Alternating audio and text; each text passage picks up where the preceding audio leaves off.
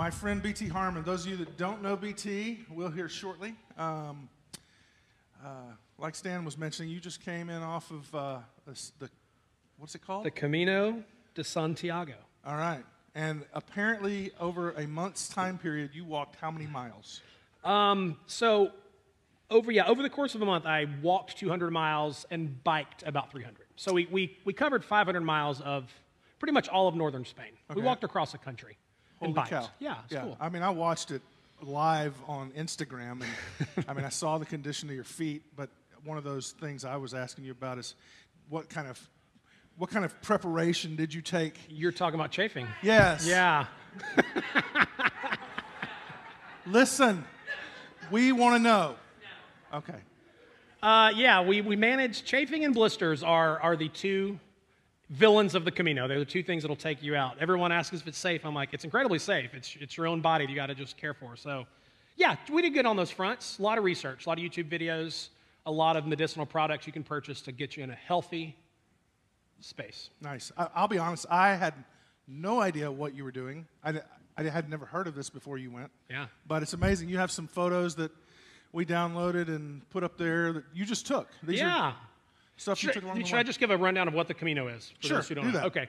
So the Camino de Santiago, it stands for the Way of St. James. So maybe 1,200 years ago, this guy named Pelagian. Okay. Yeah. He was in the Iberian Peninsula, which is in Spain. He's out one night. He sees some strange lights. Again, this is according to him. And he follows the lights. He goes. He looks around, and there's a sort of a hidden tomb, sort of overgrown. And he calls in church officials to check it out. And for whatever reason, they decide that this is the tomb of the Apostle James, because allegedly, according to tradition, sort of the end of his life, he was on the Iberian Peninsula. So the church sort of certifies this as like a holy site. And they commenced to begin to build a large cathedral, as Christians were known to do in those times in Europe. And so pretty much starting about 1,000 years ago, it became a historic Christian pilgrimage. So people began from all points of Europe coming into Santiago to, gain spiritual blessings, salvation, etc. So at one point, it was the third most popular pilgrimage in all of European Christendom. So you had basically Jerusalem and Rome were the top two, and then Santiago was the third. So the path that I did, if you think about Santiago, the country of Spain is sort of shaped like a fist. So Santiago is here over near the coast. And so if you look at the historic paths coming into it, it's like a spider web. Like they're coming from every single direction all around, because people from all over Europe and even Africa were coming in to make their pilgrimage. But as it turns out, the longest or most commonly traveled one is a path called the Camino Frances, which means the French way. So basically, if Santiago is here, southern France is here. So I started in Saint-Jean-Pied-de-Port, and then I walked and biked 500 miles west, ending in Santiago. So when you get to Santiago, there's this massive cathedral. They have mass for the pilgrims. But it's kind of cool because you're seeing people that you actually walked with on your path, the Camino Frances, but they've been coming in from every different direction all over. And some people start, we met people who started in Amsterdam, and they walked 1,500 miles, or people who started at the Italian peninsula. Yeah. So. So I guess the question is why? Was this I mean, seriously, was this a mountain to climb? Was this just your thing? Why did you go? So I'm turning 40 in November. Right. So when you're approaching a big birthday, you want to do something special. So Brett, my husband, and I, we talked about all kinds of fun, exciting things that usually involve beach houses and fruity drinks. And the more I thought about it, I was like, I don't know, that just doesn't sound right. Doesn't feel right for me. So I had two older friends, Bill and Kitty Murray in Atlanta. They had hiked the last, basically 100K of the Camino, so 80-ish miles. They'd done that maybe 3 or 4 years ago, and I'd seen them on Instagram, and I thought, that seems cool. So literally, early summer, I kind of came back across the concept of the Camino, and I was like, that's what I want to do. So yeah, for me, it was definitely sort of an exercise in solitude. So you're walking, you average about 15 miles per day that you're walking. And so that translates to roughly 7 to 8 hours that you are walking through fields and forests and mountains. If you're solo, many times you're by yourself completely. So you can look as far as the eye can see. There's nobody else there. So I don't know about you, but that just sounded like as crazy as life is and as dumpster fire-ish as things seem to be. I'm like, this sounds amazing. So yeah, definitely had a solitude piece, sort of a intentional loneliness piece as well. I was kind of scared to tell my husband, I want to be gone for 3 weeks. alone. Without you. Without you. I know, that's when you're married, that's kind of like, you don't really do that very often. But he was super sweet, and I kind of liked the tension that created, just like, to miss your person and be reminded of how nice it is to have someone. And then definitely spiritual aspects as well. I mean, it's you're literally following in the exact same footsteps as, pilgrims from 1,000 years ago, in like these brown, like monkish robes with like a staff, and they carry a scallop. You may have seen some of the photos. The scallop is the official symbol of the Camino, and so old pilgrims had like the staff and the scallop, and they put water in gourd. So it just has this very primitive kind of feel. So I love technology. I love all the fancy screen-based things. I am not a screen-shaming type person, but I also believe that, just submerging yourself in an experience like this, for me, it felt like a detox, like a detox for your mind, for your soul, for your spirit, whatever kind of language you want to use. It just pushes all of that anxiety out, because you sort of get sort of divorced from all the American drama, and I'm a big social media user, but for whatever reason, it was like my mind just disengaged from all that. And you're encountering people from all over the world of all generations. I've said it's one of the few times in life where like everyone's kind of moving in the same direction, like high school, college is that way. We're all kind of on the same journey, so to speak. Right. And then once college hits, it's like everyone goes in 1,000 directions. And this feels like one of those rare times in life where like everybody you meet, you're like, hey, you're going to Santiago. We're moving in the same direction. We kind of are there for a reason, for a purpose. Everybody has a reason in the Camino, for the most part. It's not like, we think about backpacking Europe, and it's like 22-year-olds out of college, which is certainly a thing. But the Camino doesn't really attract that. It attracts seemingly like older people. I felt there were many times I'd look around, I'm the youngest person there, like 70-year-olds, 80-year-olds walking 15 miles a day with 30-pound packs. I'm like, even that piece was very inspiring. So yeah, well, that's great. As far as I guess a spiritual connection for you. I mean, you mentioned the oldest journey in Christendom that organized, but maybe not the oldest, but very old. So what were your spiritual takeaways in that? So I think for me, I now closely associate spiritual health with mental health. Like those two things are that was not a part of my religious upbringing growing up. Those two things were not the same, and so those things have merged. So to me, I've said this whole experience was like a mental health machine. Just almost every button that comes along with good mental health kind of gets punched on this experience.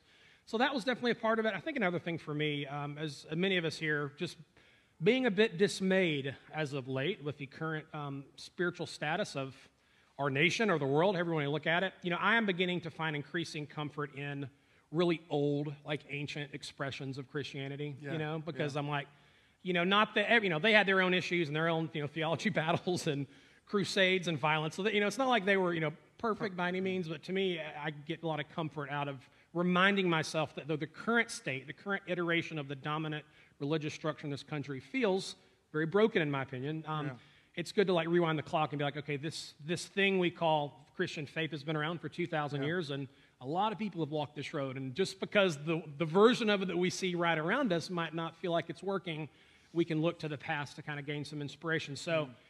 So for me, it's amazing. Like we spent 2 days in Madrid, and we go to the Madrid History Museum, and you go through all the different sections of history, and you get to like the 400, 500 AD point after Rome sort of like mandated Christianity, and you see all these scratched into stone, the Cairo, which was this ancient symbol for Jesus. And so even just to stare at these ancient pavements, of stone that have people were passionate about Jesus to the point that they're carving out the symbol of this new religion. To me, that's invigorating, and just reminding me that, at the end of the day, this thing comes back to Jesus and not all of the political structures we built around it. Yeah, you said Brett joined you for the last few days. If you don't follow BT on Instagram, just watching the whole thing unfold is amazing.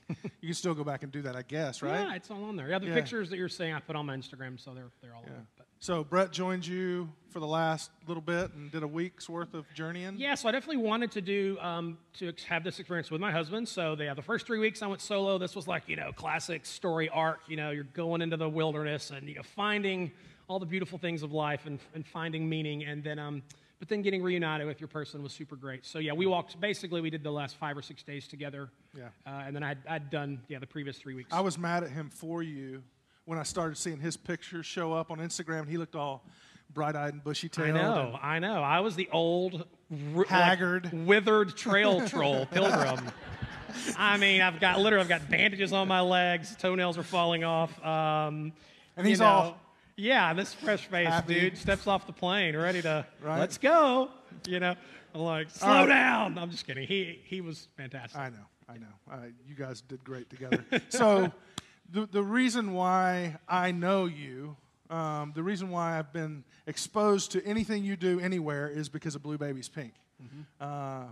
Tell us a little bit about what that is and why you put that out in the world. Yeah. So I published a blog and then podcast 5 years ago now called Blue Babies Pink. Hopefully some of you have seen it. But it was literally just, thank you. Sweet. It was literally just my coming out story. It really wasn't that special or unique. It was very long, a lot longer than it probably should have been. I got multiple emails saying, you need an editor. I'm like, I know, but I'm just a poor random person. I don't have fancy things like editors. So basically, it was just, I grew up in North Alabama. My dad was a Southern Baptist pastor. Grew up in a great family, 2 older brothers. So just a classic, good Christian family in the American South. Very evangelical, very conservative. And so was gay, am gay, I've always been gay. But, as many are prone to do, hid that for many, many years and sort of crawled into my little closet and just began pushing through the seasons of life, high school, college ministry, fraternity. Jumped on board with a startup in 2005, all just while trying to live and exist in this world with this secret, convinced that it was not okay to be gay and that God wanted me to suppress that and to be single and celibate for all of my days. As it turns out, that strategy is flawed, I learned. It did not work out so well for me. So in my mid to late 20s, began to have some sort of mental health issues around all the secrecy and the hiding and the shame and all that really bad self-talk. And so finally, for the first time, really around 30 or late 20s, allowed myself to question sort of our traditional understanding of sexuality. And so Blue Babies Pink was just me telling that story that I just quickly told in a lot more words, but really trying to, honestly, and I'll always honor the tradition I came from, because a lot of LGBTQ people, they have a lot of trauma associated with church and those kind of things. That wasn't my story, and so for me to be true, I had to kind of, to be honest, which is that, no, these people have really loved me and have been very special in my life, and so I really tried to pull that part out as well. Yeah, that was, for me, it was impactful, and I loved your generosity toward your faith tradition, although it excluded you, basically. It didn't allow you to be who you were. Yeah. So that was one thing I really loved about it. Were you surprised at the traction this thing's gotten? And I don't know. I mean, I guess so. I kind of entered it saying, if the only people that read this are the people I grew up with, like that was totally fine for me. It's the only thing in my life I have felt truly like God sort of ordained it or maybe pushed me to get this story out. Like in 2007, I began taking notes on this whole experience. And so for 10 years, I just took little weird notes in my phone, like a little, again, like a little troll, just taking notes on the things I was experiencing. And that's what eventually became the bones and the guts of the story. And so, I don't know. In the story, I loved your appreciation and love for your dad. Yeah. And I know he passed away during that 44 episodes. I don't remember what episode it was. You do, I'm sure. But 11. Episode 11. I think I could be wrong. That was a fairly pivotal moment in your story, I think. But also, looking back at that now, as a gay man out, married, what would your dad say to BT now? It's a really good question. This is a really hard question, but I like it. It's good. So yeah, my dad died 21 years ago. So I'm like, what was going on in the world 21 years ago? Like, it was right after the Y2K. Smartphones didn't exist. I mean, it was just a different universe. Sure. Basically. So I think in 21 years, it's like I have no idea how his faith and beliefs would have evolved. He was the pastor of a large Southern Baptist church, so that he would have had some problematic, things to resolve there, and maybe a little tension. So I really don't know. My instinct is to say that he would not be affirming, but that he would be incredibly loving and kind towards me and towards my person, Pruet. And so for me, like, if he was in that place, that would be good enough for me. Yeah. But I don't know. I don't know what he would say. Yeah. 20 years is a long time. It's a long time. That's right. Some of us have come further and less. So I'm just saying. So you touched on this, but you struggled with your mental and even your physical health while closeted. Mm-hmm. And I love that you wrote. I love that you recorded. I don't love it. It's odd to me that you recorded Blue Baby's Pink in your actual closet. In the closet, yeah. That's what poor podcasters do, by the way. We all record on cheap Amazon microphones. So. Right. But you're better. You're better now. A little fancier. Yeah. All right. You told me one time that for you at least, there was no gay Christian mentors or role models out there to emulate. Maybe no gay married Christian men that basically had any type of platform or anything. Is that still the case? Have you found some? Yeah, I definitely wouldn't say there were nobody like that. Okay. But there aren't many, and there aren't many very prominent ones. You know, and so yeah, I mean that is one of the challenges I think for the LGBTQ community, particularly people of faith, is, you know, I've always kind of compared it to this. Like if you are a straight child and you are in a church like of this size or bigger, you know, you look around and all of your presumably straight or friends who have straight parents, they're married, they have healthy marriages, some more healthy than others. But you kind of like your entire life, you're used to seeing people like matriculate through the phases of life. We go childhood, we go high school, we go college, we get married, and then we, you know, have a job and then have kids, right? And that's kind of the path. So the problem is when you're gay, that path does not look quite so linear to you, or that it even can exist at all. And so we don't have sort of these, icons and role models and things to aspire to, like, oh, look at them, I want to get to that point in life or here. And so obviously since gay marriage has been legal, that is becoming more common, but it's going to, there's like a lag. Does that make sense? Right. And so when you look at, you know, the impression that a lot of people have that the gay community is highly non-monogamous and promiscuous, I guess you could say, you know, my response to that is there is obviously some truth there, but also we haven't even had the option of marriage for the last, you know, let's say 10 to 100,000 years, depending on your view of. I'm like we're 5 years into this or 6 years into this thing, you know, like gay marriage was legalized in 2015, and so there's actually a mindset that's you know, I'm hoping will begin to shift towards pro-monogamy, you know, getting married, putting down roots, and having families. And I know that's not the path for everyone, but I hope more people will see that path as an option, younger LGBTQ people. Yeah. So. Do you find yourself kind of a reluctant leader in that space now? Is that something, I haven't asked you, Brett, are you guys comfortable with that? Is that something you not even aspire to? Are you reluctant leaders in that space? Do you find yourself as that? Are you trying to be? Brett and I are razor focused on loving each other well, building a good marriage, raising 2 cats, growing vegetables in our garden, keeping our house clean. That we are aspiring to be role models in those things. I can follow that. Yeah, I mean, listen, if somebody wants to look up to us and glean some kind of inspiration, more power to them. But listen, Trey, coming out of the evangelical space, I think the minute we start trying to, you know, look at me, I'm a role model kind of language, things begin to kind of go south. Yeah. So I'm like, don't look at me. I'm not a role model. Right. You know, if you think I am in your mind, go. That's fine for you, you know. But I will probably let you down. If you follow me on Twitter, you'll see that I'm kind of angry a lot, and I'm not this perfect person that you might think. So you're perfect. Yeah. You're perfect on Instagram, though. More perfect. Yeah, I'm a little nicer on there. Kinder, gentler. But yeah, me and Brad are just trying to live a really boring and normal healthy life. That's good. That's the goal. And that's why I like you. So, yeah. So this was a question from our LGBTQ community. What is the best strategy for continuing relationships with people who are non-affirming? Okay, this is a good question. So, number one, the question is, I know exactly where the question is coming from, but the question is a little bit flawed in that, or not flawed. From my perspective, my default mode in interacting with anybody in this world is we're going to default to love and assuming the best. Okay. Right? So I think it can get really toxic really quick when we're constantly expecting, you know, a lot of negativity to come our way when that's typically not the case, depending on your life story.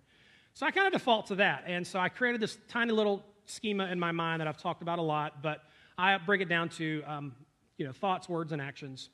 And people can express themselves, you know, sort of in those 3 ways, or their beliefs can manifest in those 3 ways. So my whole thing is, and I've had this conversation with my family, with my close friends, because I still have a ton of community with conservative evangelical folks, and so I just say, listen, you have full capacity to believe what you want. I'm not going to police what you believe. If you continue to be non-affirming, and that's in your head, good for you. But if you are going to bring that kind of stuff into words or in actions, if you're going to kind of use your words or actions to, I don't know, condemn me, talk down, be super negative, be toxic, then I have the right at that point to completely pull away and remove myself. So I think there's sort of like degrees to what are we talking when we say someone is unaffirming, what do we mean by that? Are they kind and gracious, or are they spiteful and negative? And so I value my own mental health very well. So I just have this policy now where if you're super toxic, really around anything in life, if you're a highly toxic, negative, contagious person, I'm just going to pull away, is no doubt about it. So that's it. I would say,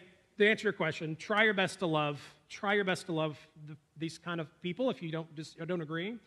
And I would say at the worst, tolerance. I'm like getting really into the tolerance concept. I've like created this scale of like, if you can imagine like, here's like the baseline of love, and all the way up is like the most loving thing you can do, and all the way down is like negativity and hate and like murder is down here. Tolerance to me is like right in the middle. In some ways, it's like the worst form of love, the lowest form of love, or it's like the best form of hate, So it's this weird like neutral zone.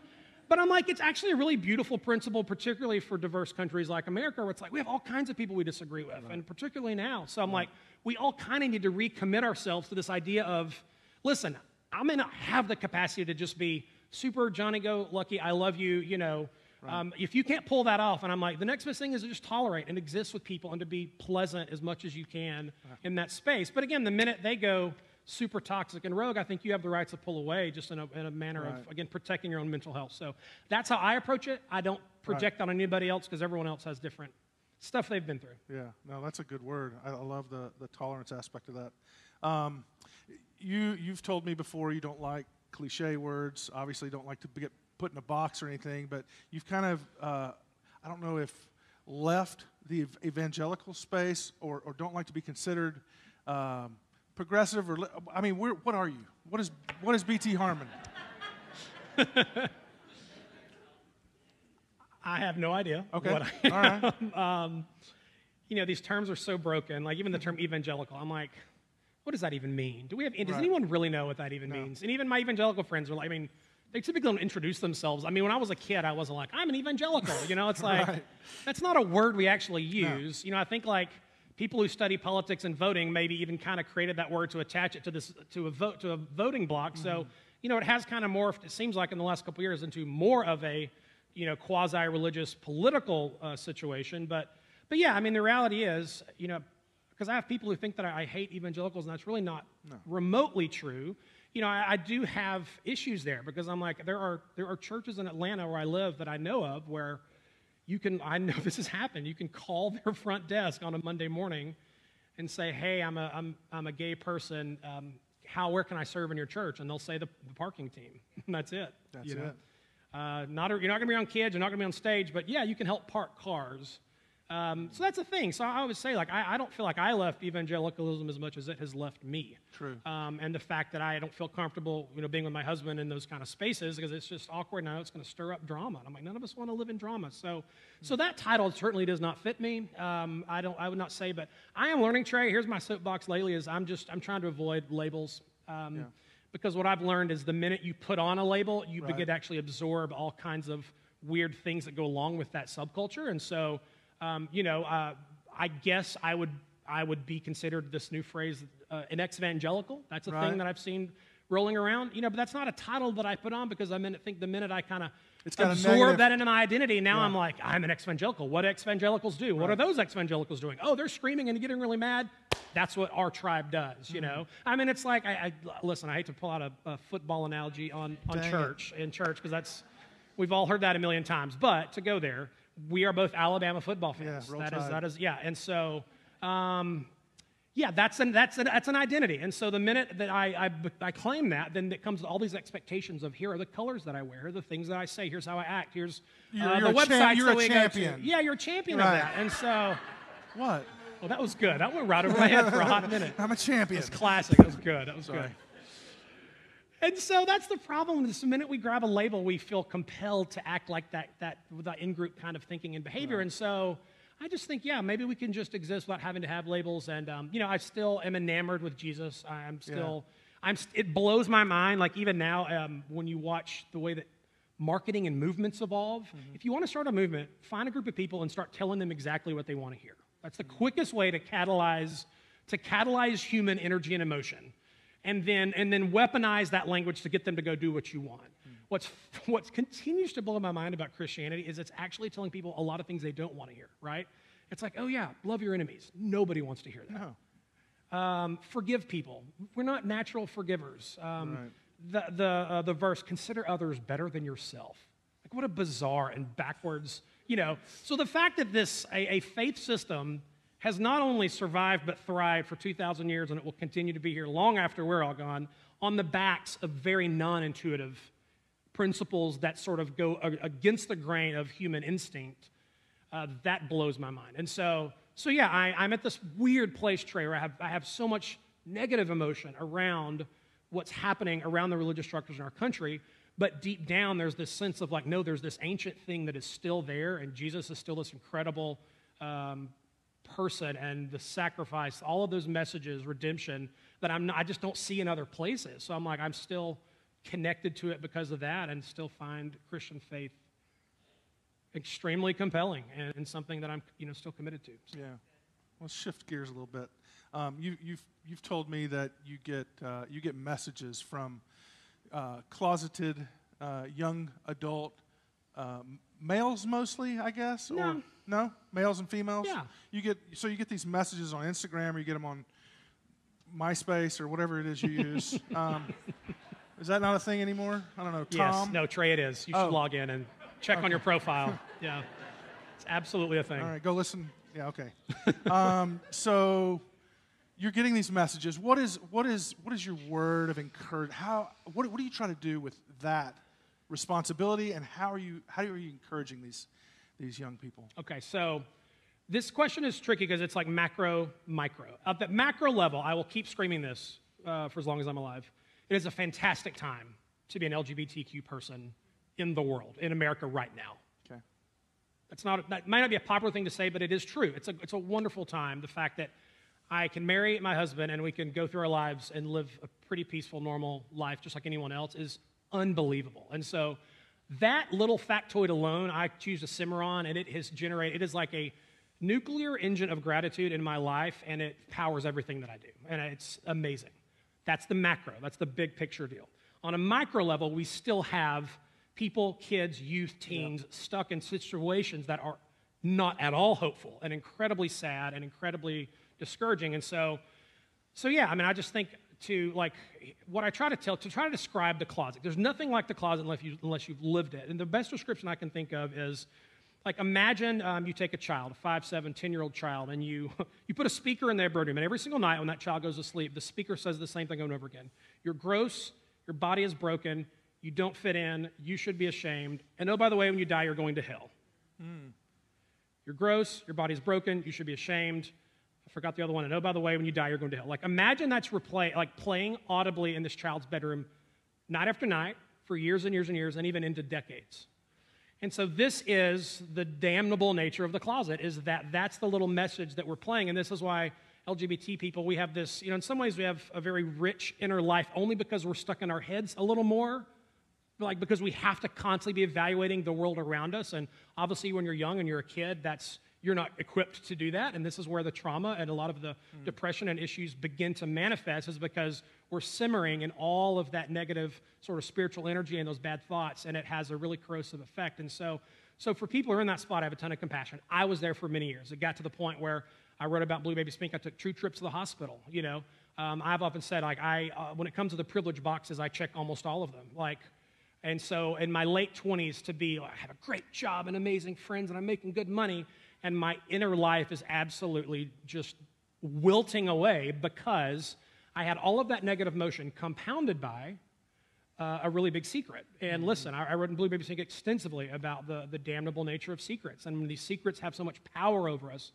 And so for me, this is why, National Coming Out Day was this past week, and I know some people probably roll their eyes like, here we're doing this again, but I'm like, it should be celebrated. It's a good thing. And I'm clear to say that coming out is not the silver bullet. We over-romanticize the coming out process. I keep going back to, we have to continue to, work on ourselves while we're in the closet, which is what I feel like I did. I was building a community, a support network while I was in the closet, and I was doing all the other work on ourselves, because I'm not this one-dimensional gay creature. there's 1,000 different facets to B.T Harman, and there's this one thing over here called Gabe, and I'm like, there's a million other things I can be working on while I'm dealing with that issue. I'm saying, so I try to tell people to like release them to like, hey, listen, if you're 21 or 18 or whatever it is, and you're not able to come out because your parents or finances or you're going to lose your job, I said, that it sucks and it's terrible, and we're going to hold a lot of space for you. But in that meantime, boy, there are so many things we can be doing and growing and expanding and reading and learning and connecting to get our hearts in a place where we're healthier when we do come out. So for me, when I did finally come out in a kind of a public-y way, which is not for everyone, but it was for me, that was the last piece. And my mental health flipped so quickly to a degree that I've never gone back to that dark place, because I had had all of that time working on myself, praying, meditating, getting in a healthier space, and then the coming out lifted the secret. So now the secret is gone, and my headspace is in a better place, and I've got this community around me. Let's go to work. So to answer your question, my word is, if you're in that space, hang on, hold on, keep hope. Listen, there are so many people out there who are so insanely supportive. The free mom hugs crowd. I'm like, man, if you are hanging by a lifeline, hanging by a thread, the good news is, boy, you can reach out, and there are people there now, maybe in another state, another country, who can help and can offer hope and love. Yeah. So, and Stan Mitchell, who's speaking of next week, has Everybody Church, and it literally is for everybody. And that's one of those things. We as a faith community, we're not perfect. We struggle with things, and what is a way for us to? And honestly, with the trauma associated with it, I'm amazed any LGBTQ people ever show up in a church building ever. But when finding a church like ANC, or any church that's affirming and willing to celebrate them for who they are, how's the best way we can love and just wrap our arms around and be a faith community that's worthy of being at? You know what I'm saying? I think that's the most common question I get is, how can the church love LGBTQ people more? And I don't know the answer to that. I mean, for a church like ANC, I would say you're already 90% there just by making the stand that you guys have taken to make this an inclusive place. Right now we're just in a place where the word Christian is still associated with like anti-gay. It's almost like a synonym, right? Like that's just the perception in the zeitgeist, both in sort of religious circles and even non-religious circles. So I think that's got to change. And so it's congregations like this that are going to begin to shift that to, because hopefully eventually it's like Christians do not equal anti-gay, but even if some are, but boy, there's this whole other thriving branch of the tree of Christianity that celebrates people and is a source of light and a source of hope. And so, to me, that's what I would hope that you guys would continue to lean into. But I mean, you're doing a pretty good job now. Well, there's no going back. There's no going back. There's no going back. The evangelicals won't have us. Yeah. No, we're done. Well, that's true. I mean, one final thought, which is like, there will always be a desire for the beacon on the hill. Like I'm like, when you look at the dominant religious structure now, I'm like, where is the compassion? Where is the love? I'm like, the shouting about all these other issues is so loud. And so I'm kind of feeling like, okay, wow, as that thing gets angrier and louder, there's going to be sort of this back door of like, people are always looking for a version of faith that champions love and inclusion and compassion. And so I'm hoping for like, this is a weird old word that I used 20 years ago a lot. A revival? Can you say that? A revival? Yeah. I mean, I spent all of high school praying for a revival for God to save us from the gays and the Hollywood elites and all the bad guys of society. And now I'm like, we need a revival to kind of save us from this machine that we built that's kind of gone out of control. We need a revival of some kind of spiritual renewal. So, yeah, I mean, we can all pray for that, and maybe it'll happen. That's good stuff. So Sam and I decided that if we got done by 11:15, it's 11:13. We'd field a few questions. So if you're online, you can enter those in the chat window of the Facebook page. I don't think we're going to monitor YouTube, but if you're in the room, will you bring the lights up a little bit too, Trace? Thank you. If you're in the room and you have a question for BT, make your way up here to Sam. She's got a microphone. We'd love to capture that as well. We'll just give it a couple of minutes. If you don't have one, even if you just want to say, I love you, BT, and I love your hat. Thanks. Or something. All right. Somebody, come on up. Come on up. Man, you're making this. Sorry. This is a challenging situation. Nope. Kudos to the brave, man. Whew. It was on my mind. Oh, turn it on. Hello. Okay.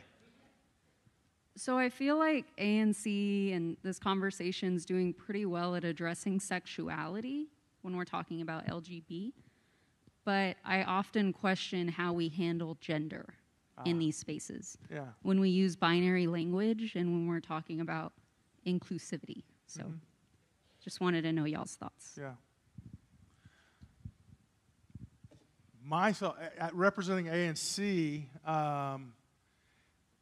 we're trying.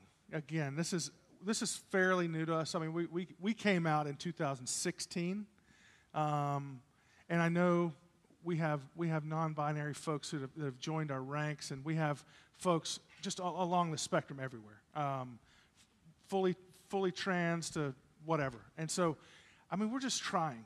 Help us. You know, we have that voice on our board. We have the voice of the LGBTQ community who have our ear. We're open to everybody letting us, giving us input. So if we're failing in that, let us know. That's really all I can say, I think. Jason, you weren't planning on saying anything, but you got a mask on. That's good enough. I hope you understand our hearts in that. Maybe we're not doing it right, but let us know. Okay? Does that kind of answer that? Yeah. All right. Sorry. That seemed very ANC specific. Yeah, fine. You got it. Anybody else? Anybody? All right. All right. I just wanted to thank you for talking about how only one part of you is gay. Like you are all these things and gay is one thing that you are. And I think that we have this sort of default thing in our society where when we want to be inclusive, we almost single out our differences, and we work really hard to make an affinity group for every aspect of who we are as humans. Mm-hmm. And I think that can almost stop the organic, like, it seems like intolerance melts when we form real friendships, like actual relationships with another human being. And one thing I like about ANC is that you don't work really hard to say, okay, there's a little mini group for everyone and stick to yourselves and birds of a feather and that kind of thing. Wait a second. We do have an LGBT group we're going to show and you a slide for in a minute. Totally fine. Anyway. But it isn't when you fill in your new partner classwork that you're choosing to be in these little tiny isolated things. That's one thing I think that is sort of a balance, and I just really wanted to thank you for addressing that, because it's artificial to only talk about one aspect of ourselves. I hear you. Identities, and thanks for bringing that up. Yeah, that's good. Question right here. I told Sam, I sent her a picture, actually I sent her a video of Phil Donahue this last week working the audience with a microphone, and this is what it looks like. I just wanted to thank you. I'm a Harbor parent, and if BT's group Harbor is for families, and when we found out about our son, we didn't know what to do, and I think a lot of Christians feel like either you can love your child or you can follow Jesus, and that's a really scary place to be, and so, but if that's kind of what we've been learning, so I just wanted to say thank you that the Harbor was incredible for our family and how do they find Harbor? How do people find that? So Harbor, it's a Christian support group. It's a support group for the Christian parents of LGBTQ kids that I started 4 years ago, and harborhere.com is the website. But that's what we try to do. We try to break down that really toxic thinking, particularly for folks in the evangelical system of, either I have to love my kid or I've got to follow Jesus, and I got to make a choice, which is a horrible, horrible, horrible choice for a parent to have to make. So we're trying to just break that whole thing down and just say, nope, that's not how it works. So, I would love for you to check that out if that's awesome. Whitley, hey. What's up? Nothing. How are you? Good. Go. Good to see you. Okay. You talked about spiritual health and mental health going together, which I loved that. Thank you. I found in my journey that there was an effort to forgive myself for being in that time where I just suffocated that part of me, and I thought I was doing the right thing. So my question is, one, I would be curious to know, how do you take care of yourself, and spiritually and mentally? And then also, were you in that? Did you have to forgive yourself? And if so, how did you do that? Yeah, I'm tearing up because there is this thing that LGBT people go through, particularly those who come out later in life, where you wake up one day and all of a sudden you can breathe for the first time, and the sun is out, and then you look back and you're like, oh my gosh, like all the wasted years, And so a lot of people have this. There's a mourning aspect to coming out, particularly if you're older, where you're like, because now, it's like I am happily married, and there was this time there was this season of when I was coming out to close friends and family, and I was working through the theology piece, and there was this little voice in my head saying, who do you think you are? You're not going to be happy. Like, if you get married, this is not going to make you happy. At the end of the day, you're going to be still a miserable person, and you're going to live with a lot of sadness. And even had someone close to me say, Brett, this is not going to, when I was dating my husband, Brett, this is not going to work out how you think it is. So sort of this ominous prophecy of, you think that this gay lifestyle is good and holy, but oh, but it's not. And so now, having met my person, and we got married in 2018, and we're 3 years in, and I'm like, wow, as it turns out, the actual opposite is so true. Like, the deeper I go into my love for my husband, the more life I have, and the more joy that I have. And the more those old narratives just begin to crumble. Because it's one thing to accept those things cerebrally and to like, yes, I believe that this is a good thing. But then once you start experiencing it, you're like, oh, this whole system that I believed for so long was so backwards and cruel and harmful.